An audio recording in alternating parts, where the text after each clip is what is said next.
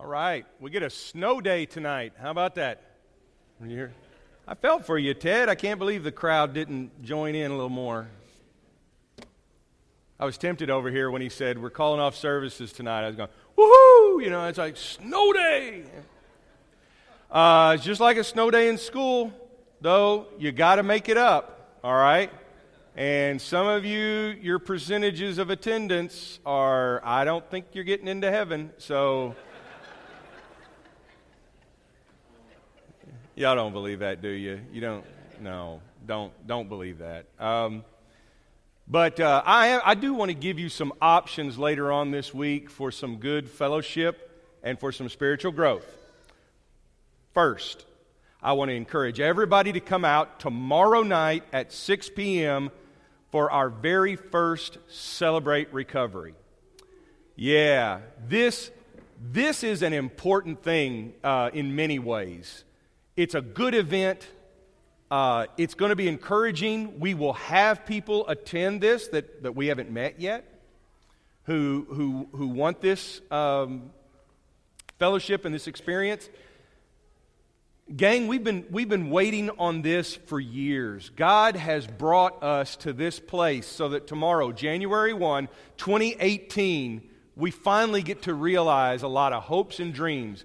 It was last year, which means 2016, it was last year that our elders were at a retreat, and Brian was one, Ted was another, and they said, we believe that we should have a Celebrate Recovery group at West Ark.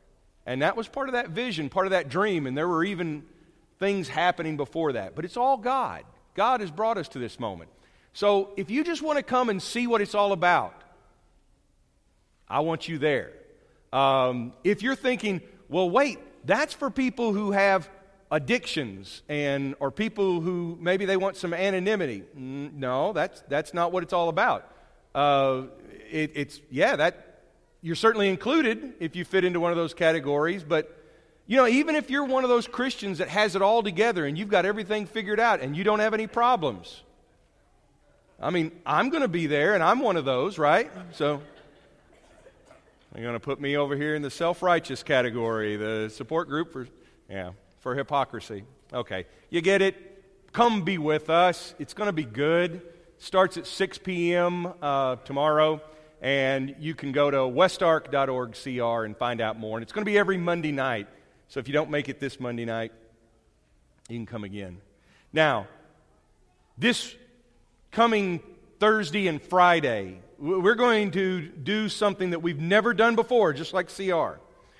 We're going to initiate a 24-hour prayer and fasting period, and we're trying some things with this, and I really want you to be a part of it. You can find out more and how you can participate by following that web link. You can get on your West Ark app, and you can go to the events, or you can go to westark.org/prayer and fast. I think there's sign-ups out here in the foyer. Yep, okay, so I'll be out there this morning. The main point of this is we need to be spiritually fit for 2018. God is about to take us into some great adventures. That's not just preacher talk. That's not just me saying that as kind of a pep rally.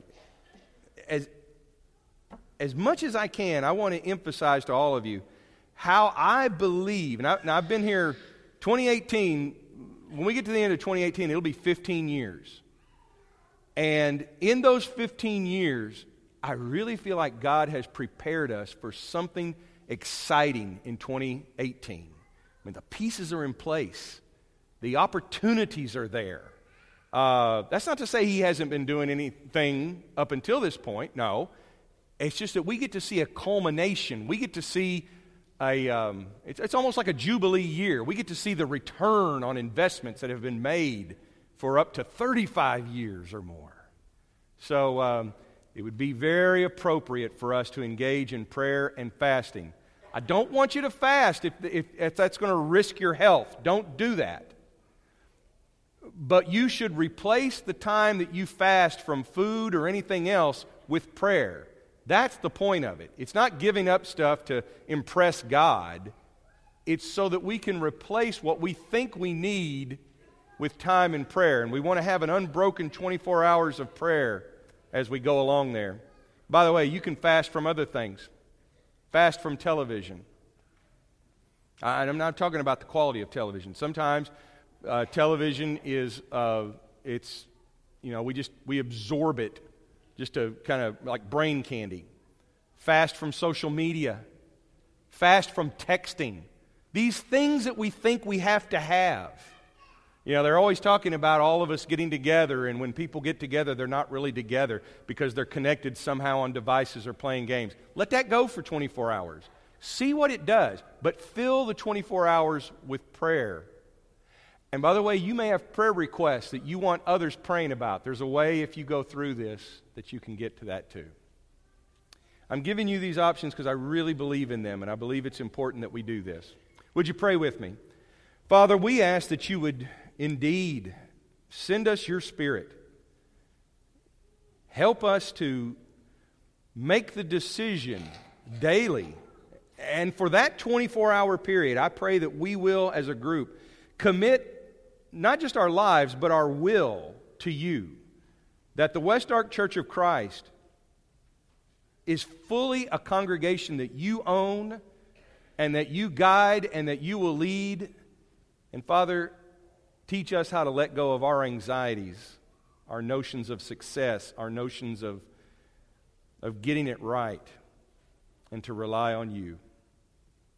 Father, bless us in these efforts and take us to the places that you would have us go and make the most of the opportunities that you have set before us. We pray this in Jesus' name. Amen. Luke chapter 2, verse 21 is the story after the birth of Jesus that Luke is giving us an exclusive.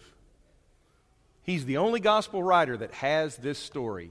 When he was gathering the things that we ought to know, the things that we can know, he picked this one up. On the 8th day, the day of circumcision, when the child was named Jesus, the name that was given by the angel before he was conceived. Then when the days stipulated by Moses for purification were complete, they, meaning Joseph and Mary, took him up to Jerusalem to offer him to God as commanded in God's law. Every male who opens the womb shall be a holy offering to God, and also to sacrifice the pair of doves or the 2 young pigeons that was prescribed in God's law. In Jerusalem at the time, there was a man, Simeon by name, a good man, a man who lived in prayerful expectancy of help for Israel. The Holy Spirit was on him. The Holy Spirit had shown him that he would see the Messiah before he died. Led by the Spirit, he entered the temple. And as the parents of the child Jesus brought him in to carry out the rituals of the law, Simeon took the child, Jesus, into his arms and blessed God. God, you can now release your servant. Release me in peace as you promised. With my own eyes, I've seen your salvation. It's now out in the open for everyone to see. A God-revealing light to the non-Jewish nations and of glory for your people, Israel. Jesus' parents were speechless with surprise at these words. Simeon went on to bless them and said to Mary, his mother, "This child marks both the failure and the recovery of many in Israel. A figure misunderstood and contradicted, the pain of a sword thrust through you. But the rejection will force honesty as God reveals who they really are." Anna, the prophetess, was also there. She was a daughter of Phanuel from the tribe of Asher. She was by now a very old woman. She had been married 7 years and had been a widow for 84 years. she never left the temple area, worshiping day and night with her fastings and prayers. At the very time Simeon was praying, she showed up, broke into an anthem of praise to God, and talked about the child to all who were waiting expectantly for the redemption of Jerusalem. When they finished everything required by God in the law, they returned to Galilee in their own town, Nazareth. There the child grew strong in body, wise in spirit, and the grace of God was on him. Simeon and Anna both live with expectancy. They have a hope. They have a dream. They have a vision. They're longing to see the help of Israel, or the recovery of Israel, the restoration of Israel. What does that tell you? It tells you that they notice that something's not just quite right with Israel, right? You see, in their lifetime, both of them almost close to that 100-year mark. If Anna was married 7 years and then a widow for 84 years, you add that together, and what have you got? 91 years, and we need to give her at least maybe 14, 15 years to be a child and to get married. They could have gotten married pretty young. She's well over 100. Just depending on how you run the math. However you want to look at it, she's been around for nearly a century. Maybe more. And Simeon seems to be pretty old himself. In their lifetime, they would have seen a civil war in Judea, fought over who's going to be the king. They would have seen the coronation of King Herod the Great, and they would have seen Herod desecrate the temple with Roman symbols, claiming to be God's holy king, and yet using the symbols of paganism. They would have seen the Roman conquest of Judea. They would have seen conflicts among the priests. They would have seen the Roman Republic transform into the Roman Empire. And they would have seen that emperor exert not only political control, but religious control over all the world. Well, they've seen a lot. And one of the things that they haven't seen in all that time is they haven't seen Israel fulfill its mission to be the light to all nations. For hundreds of years before they were born, hundreds of years before Jesus Christ was born, there was this notion. You read it in the prophets like Isaiah 49. You find it in other places in Isaiah, where Israel is going to be a shining example to the rest of the world. God speaks it like this through Isaiah. He says, I have a greater task for you, my servant. His servant is Israel, the special chosen nation.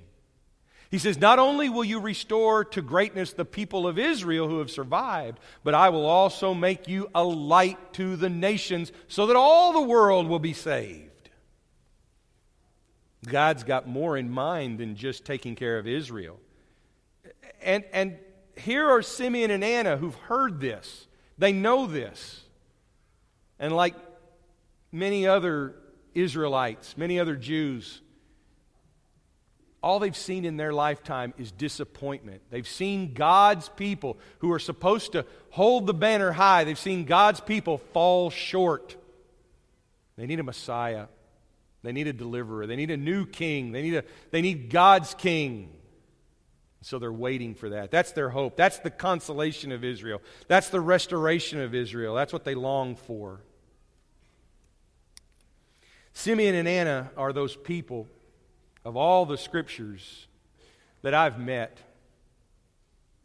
People whose faith is embedded in them. It's like wrinkles on old hands. It is just creased into them. those creases, those wrinkles represent not ugliness, but represent a deep and abiding faith that is part of who they are.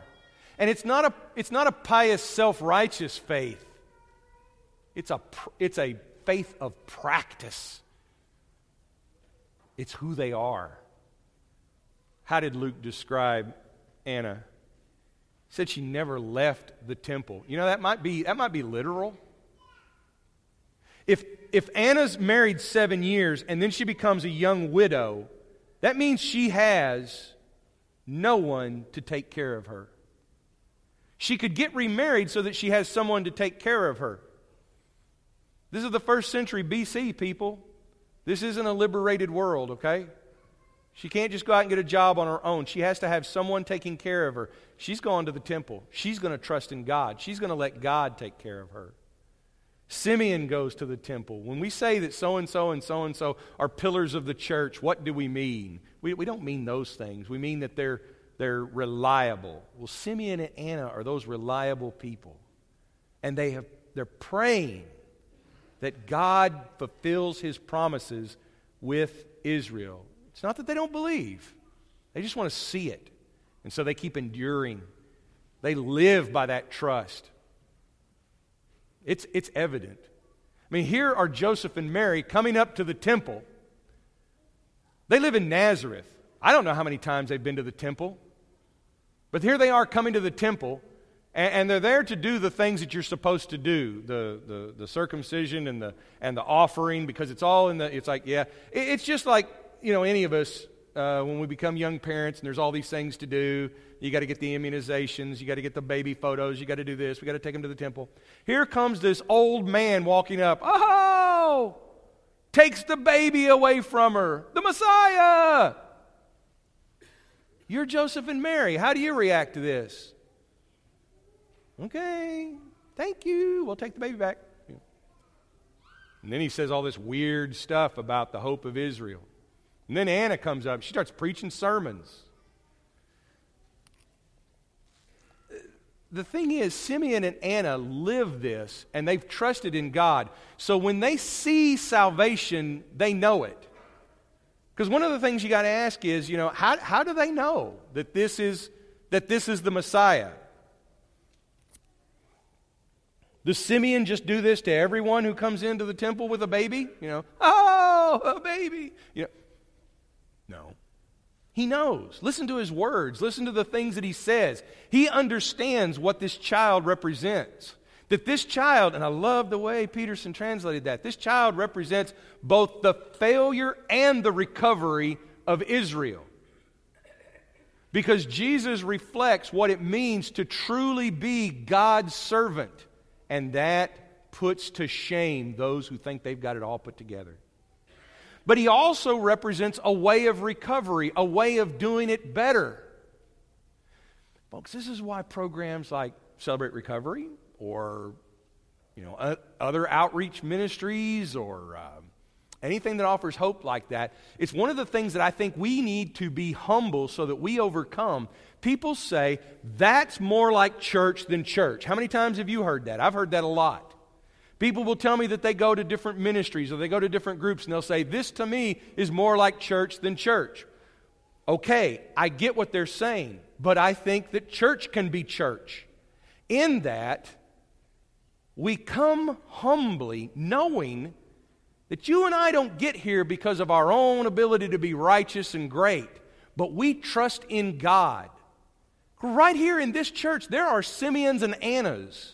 You have grown up in church with Simeons and Annas, not self-righteous, judgmental, pious people, but people who have lived their life in trust to God. You know the people. I know them. These are the people who blessed me and told me that I could use my gifts for God. These are the people who told me to understand what God wanted to do in my life. Not to shame me or make me feel bad, but because they had hope, they had vision. These are the people who warned me of things that could happen in life, and they knew it so well because it had happened to them. And they told their stories of how God had redeemed them. These are the people who can speak of failure but also speak of recovery. That is what church is. Redeemed disciples. That's Simeon and Anna. That's the people you think of when you think of them. That's the people we might strive to be. Because Simeon and Anna come to church, they worship God, they put themselves in and among God's people for two things: prayer and proclamation. You know, sometimes we get this idea of, if there's a word that I could take out of our church language, it would be clergy. Clergy, I never liked that word anyway. It doesn't keep me from using the clergy parking spot at the hospital, but still, I don't like that word. Clergy to me always sounded like some sort of bad milk product, you know. There's cream and butter and clergy. And so because clergy says that there's some of us who do the religious stuff and the rest of you are just spectators. Don't buy that. Simeon's not clergy. Anna's not clergy. It's just that Simeon knew that what he had to do was ask God for help for Israel. You're looking at that 24-hour prayer and fast event, and if you're thinking, oh, well, you know, that's for someone else. That's for someone who prays really, really good. No. That's for you. That's for me. That's for all of us. We're all invited to go and ask God. Anna is just telling what she knows. She knows the story. She's speaking it. It says that she proclaimed it and she's praising God. She knows God. Why does she know God? Because for 84 years, God is the one who's taken care of her. She didn't go to Bible school. She didn't learn theology. She learned to trust in God. Don't you know she's got a wonderful story? And if you're thinking to yourself, well, I've never had any training, I don't know. Yeah, but do you know God? Because you know God in ways that I don't, and I want to hear that. And Anna's a woman. Oh, yeah. Because young, old, male, female, rich, poor, we all have a story to tell about how God has taken care of us. And you can tell stories that I can't. I can tell some stories that you can't, okay? And that's just the way it is because of my experience. But do not disqualify yourself because you're young, old, haven't had training, I'm a woman. There are stories you need to share. When we went to Bulgaria, one of our sisters, Shanna Davis, she told the story about how God blessed her and how her church family blessed her through her divorce. And the divorced women in Bulgaria heard that. I'm not good at telling stories about what it's like to be a divorced woman. It's not my experience. But thank God that He has worked in the lives of people like Shanna, who can then share good news and hope with others. You have a gospel message too, just like Anna, just like Simeon. Just don't keep it to yourself when God has given you permission to share it. You know, there's Simeons and Annas among us. And what are we going to do with this story? What are we going to do with this? I mean, the hope of Israel, does that matter to us? In 2018, based off of, and by the way, there's a lot of different stories about the founding of the West Ark congregation, and it's told from two different perspectives. It's two congregations that merged. If you go out here, there's a little stone plaque on that wall, has the date October 1983. That's 35 years this October. And so for 35 years, and then all of the years in the other congregations that led up to that, there have been dreams, there have been hopes, visions about us sharing the good news with others across the street and around the world. 35 years in the making, folks. There's things that are going to happen this year that are 35 years in the making. We're already seeing doors open over here on the campus. We're seeing doors open up in the mission field, opportunities to go do mission. Just heard news from the church in Guatemala this week that there's a new wave of growth about to start there, spiritual growth. But right here in our community, do not discount that God will use us the way He used Israel to be a light to all nations. We just have to ask the Simeon and Anna question. First, what are we looking for? Are we looking for a big attendance? Are we looking for a big contribution? Are we looking for success? What is our measuring stick? For Simeon, he was looking for the Messiah. He was looking for the consolation, the help of Israel. As he puts it, his prayer, he wanted to see with his own eyes God's salvation.